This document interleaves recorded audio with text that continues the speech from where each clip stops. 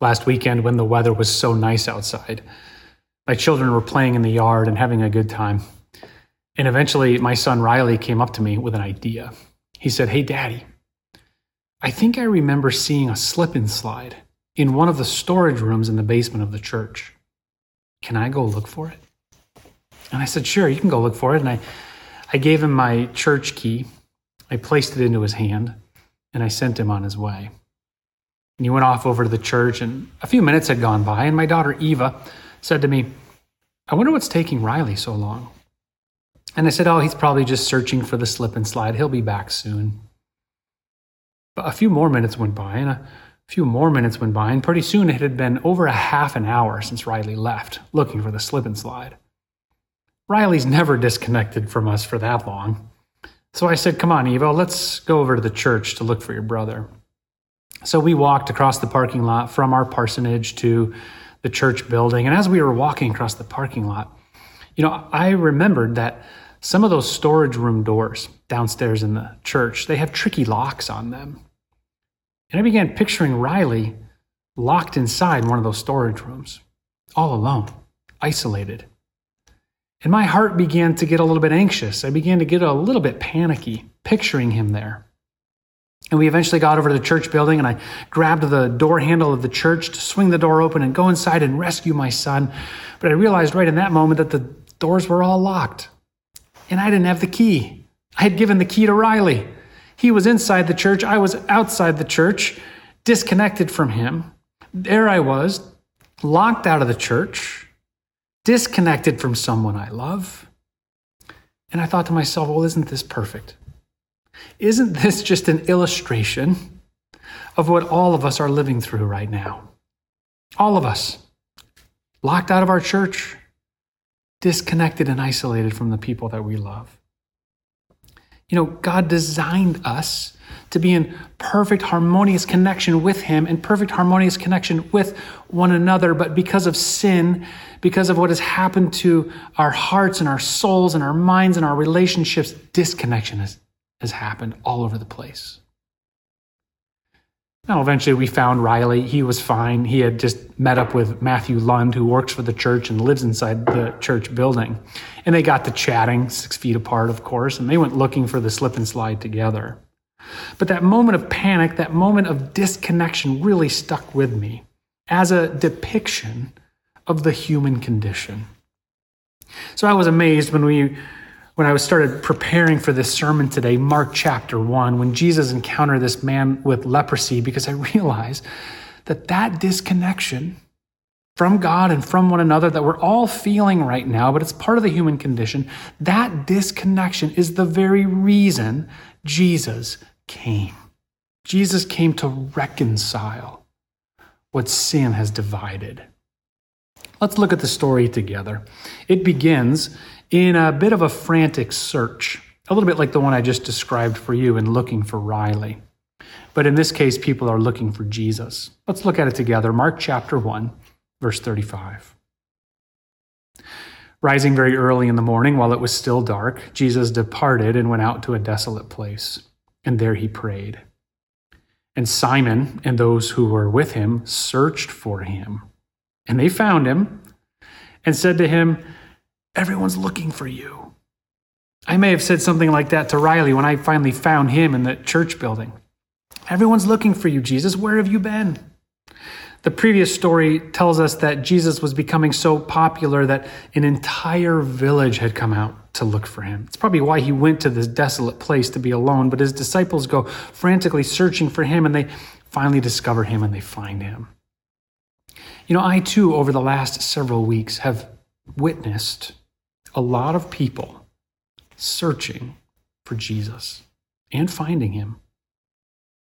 This whole crisis that we're living through, this whole global pandemic, it has a lot of us afraid. It has a lot of us anxious.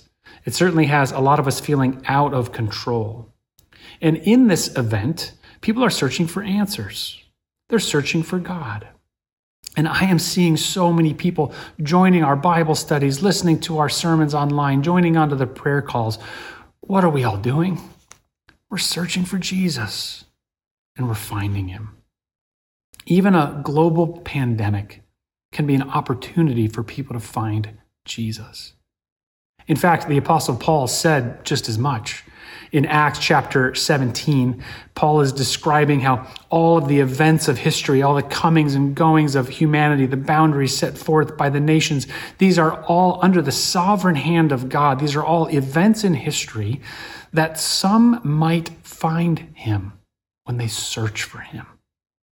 I believe we are in one of those moments right now where there's this global situation happening, but so many people are now searching for and finding Jesus. But something interesting happens when people find Jesus, when they've searched for him. What we might expect is that when people find Jesus after a search, Jesus might say to them, "Oh, wonderful, you found me. Just come be with me." But instead, Jesus says, "You're searching for me? I'm searching for others. Let's go. Let's go find them." That's exactly what happens right here in the story we're looking at today in verse 38. After they have frantically searched for him and found him, in verse 38, it says this. Jesus said to them, "Let's go on to the next towns, that I may preach there also, for that is why I came out." This happens sometimes. I notice it when people find Jesus or when they find the church, they might expect to just have Jesus just be with them, have it be a private affair, just me and Jesus, quiet time with Jesus. Jesus does offer that too to all of us, but he also says, "Oh, you're searching for me? Come on, join me in my mission to search for and to find others. Let's go to the next towns," as he says to these disciples who found him. Sometimes this bothers people about Jesus. Can't I just sit with you, Jesus, and just have you as a private faith? Why do I have to go on mission with you? I don't know if you noticed this earlier in the worship service when Laura Lospoluto gave the moment for mission. There was a little video that accompanied her, that beautiful video with the quotations of people who've been ministered to by the church. At the very beginning of that video, a title came across your screen and it said, "Church on the Move." Church on the move. You see, the church was never designed to be something that stands still. Just as when we encounter Jesus after searching for him, he says, "Come on, I'm on the move to go search and find others." The same is true for the church of Jesus. When we find it, when we find the beauty and the wonder of church, we find a church that's on the move. Because Jesus is on the move. It's why he came. He is on a mission to reconcile, to reconnect what sin has divided. And he meets this leper, and he shows us exactly what lengths he would go to accomplish this mission. Let's read about this leper in verse 40. It says, "A leper came to him." A leper. I've been using that phrase, leper. What is a leper? It's somebody with leprosy.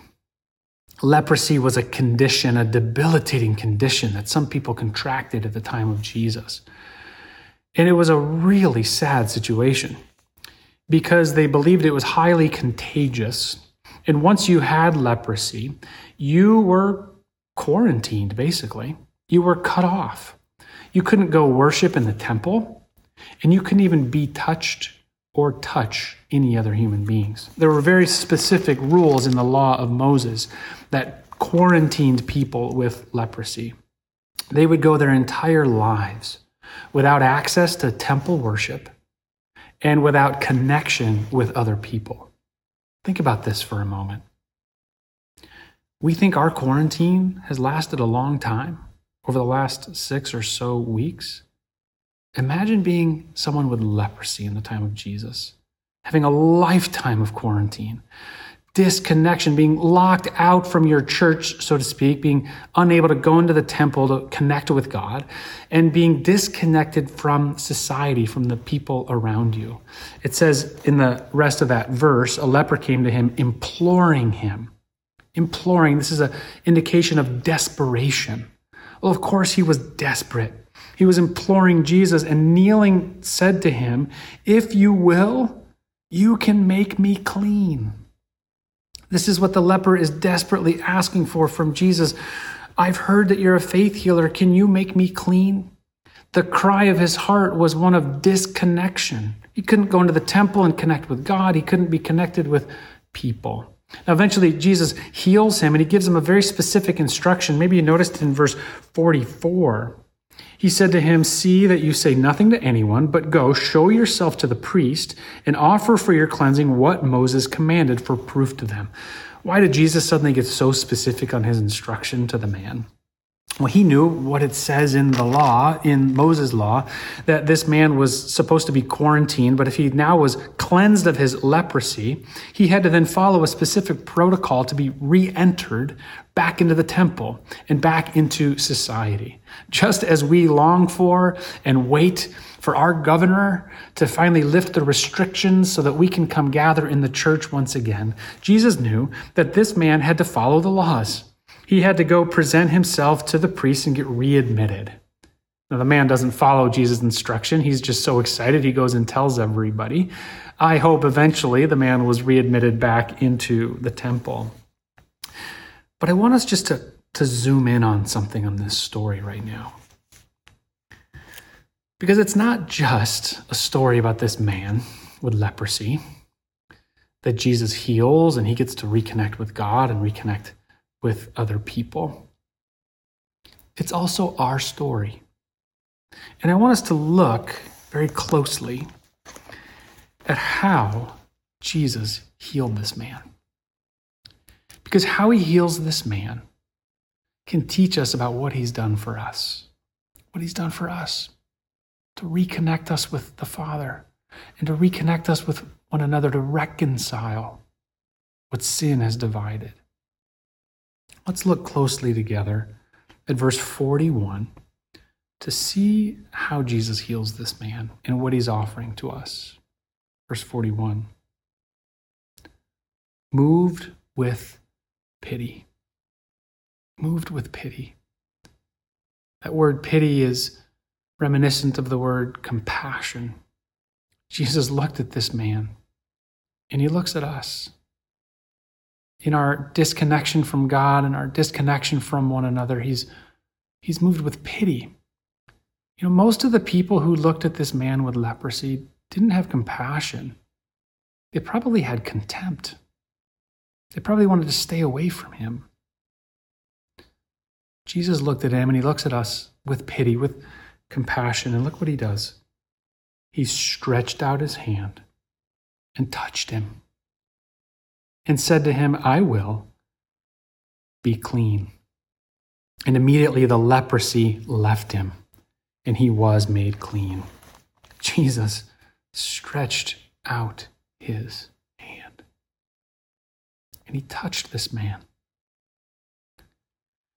Probably for the first time in this man's life, he felt the connection of a loving, compassionate hand reached out to him. Not a hand of contempt to swat him away, but a hand of compassion. He stretched out his hand.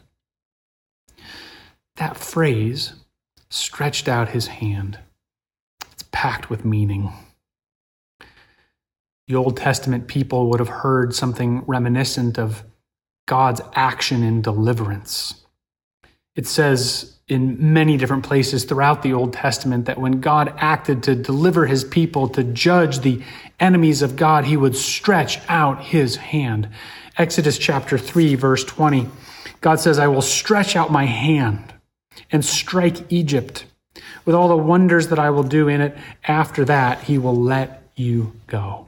See, what's happening here is when God chooses to stretch out his hand, he judges the enemies of God and he delivers the people of God. This phrase, stretched out his hand, would have rang bells in the minds of the first hearers of this story. It's written throughout the Old Testament. The psalmist uses it repeatedly. When God stretches out his hand, he delivers us. But those of us who know the New Testament, this might ring bells for us as well, because we know the story of when God stretched out his hands in the person of Jesus Christ. He stretched out his hands on the cross. And what was he doing there? What was Jesus doing by stretching out his hands on the cross?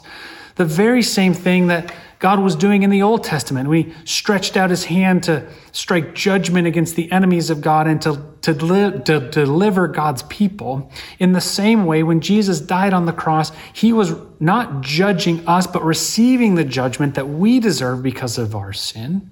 And he was delivering us. He was setting us free from the captivity of sin. He stretched out his hand to judge the Egyptians and to set the Israelites free. In the Old Testament, in the New Testament, he stretches out his hands on the cross to receive the judgment we deserve and to set us free. It's the same story. And here, looking at this leper, full of compassion, full of pity, instead of contempt, Jesus stretches out his hand to heal him. This is what he's done for us on the cross. He's received the judgment, he's delivered us, and he has healed us. Now, what might we do in response to such a story happening to us? If we realize that the reason Jesus came was to reconcile, to bring together what sin has divided us in us, how might we respond? There's been so many times when I've fantasized about coming back into church with you all and celebrating and having joyous praise. And so many times when I've imagined coming back out into society, the restaurants I'm going to go and enjoy. Imagine this leper suddenly having the restrictions lifted, being able to go worship God in the temple, being able to touch people and be connected with people once again. What might be our response if we realize that that's what we've received from God in Jesus Christ, is the freedom to connect with him again in perfect harmony and to connect with one another, that he has reconciled us to himself and to others. What might our response be? Well, it would be to join him in his mission. That once we've searched for him and found him and received what he's given for us, that we would join him in his mission to search for others and to bring reconciliation to a divided world. 2 Corinthians 5, verse 18 gives us this instruction. It says, all this is from God, who through Christ reconciled or reconnected us to himself and gave us the ministry of reconciliation. He's reconciled us back to himself, and he gives us the ministry of reconciliation. That same passage calls us ambassadors of reconciliation. Now, I think, church, there's an important call ahead of us. We all have tasted over the last several weeks, in a very real way, the pain that comes from disconnection. And as we all eventually emerge from isolation, in due time, when the church is reopened and when the economy is reopened, we have a call to be ambassadors of reconciliation, to be people joining Jesus on his mission to bring together, to reconcile, to unite what sin has divided. I'm going to be honest with you. My heart's been breaking a little bit the last couple of weeks as I've been noticing something happening in our society. I'm starting to notice that political division is re-entering the conversation in a very strong way. It seemed to have quieted down there for the first few weeks of the quarantine. I didn't see as much of the left-wing versus right-wing division happening in our society. But now that we're all getting a little bit more comfortable, a little bit more back in control, now I'm starting to see it flame out into the streets. People are protesting, people are posting things on Facebook and on Twitter, and I'm thinking to myself, if being divided and isolated in our homes is so bad, why would we emerge from our homes and then divide ourselves politically? Division is the problem. We know that when physical division and isolation happens to us, why would we go out and politically divide ourselves? I'm reminded of the instruction to the Galatians in Galatians chapter 3, where it says, for freedom you've been set free. Do not return again to the yoke of slavery.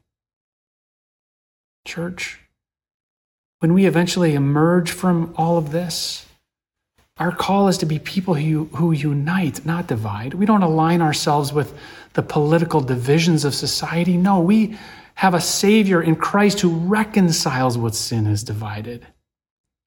Our job is to hold the key,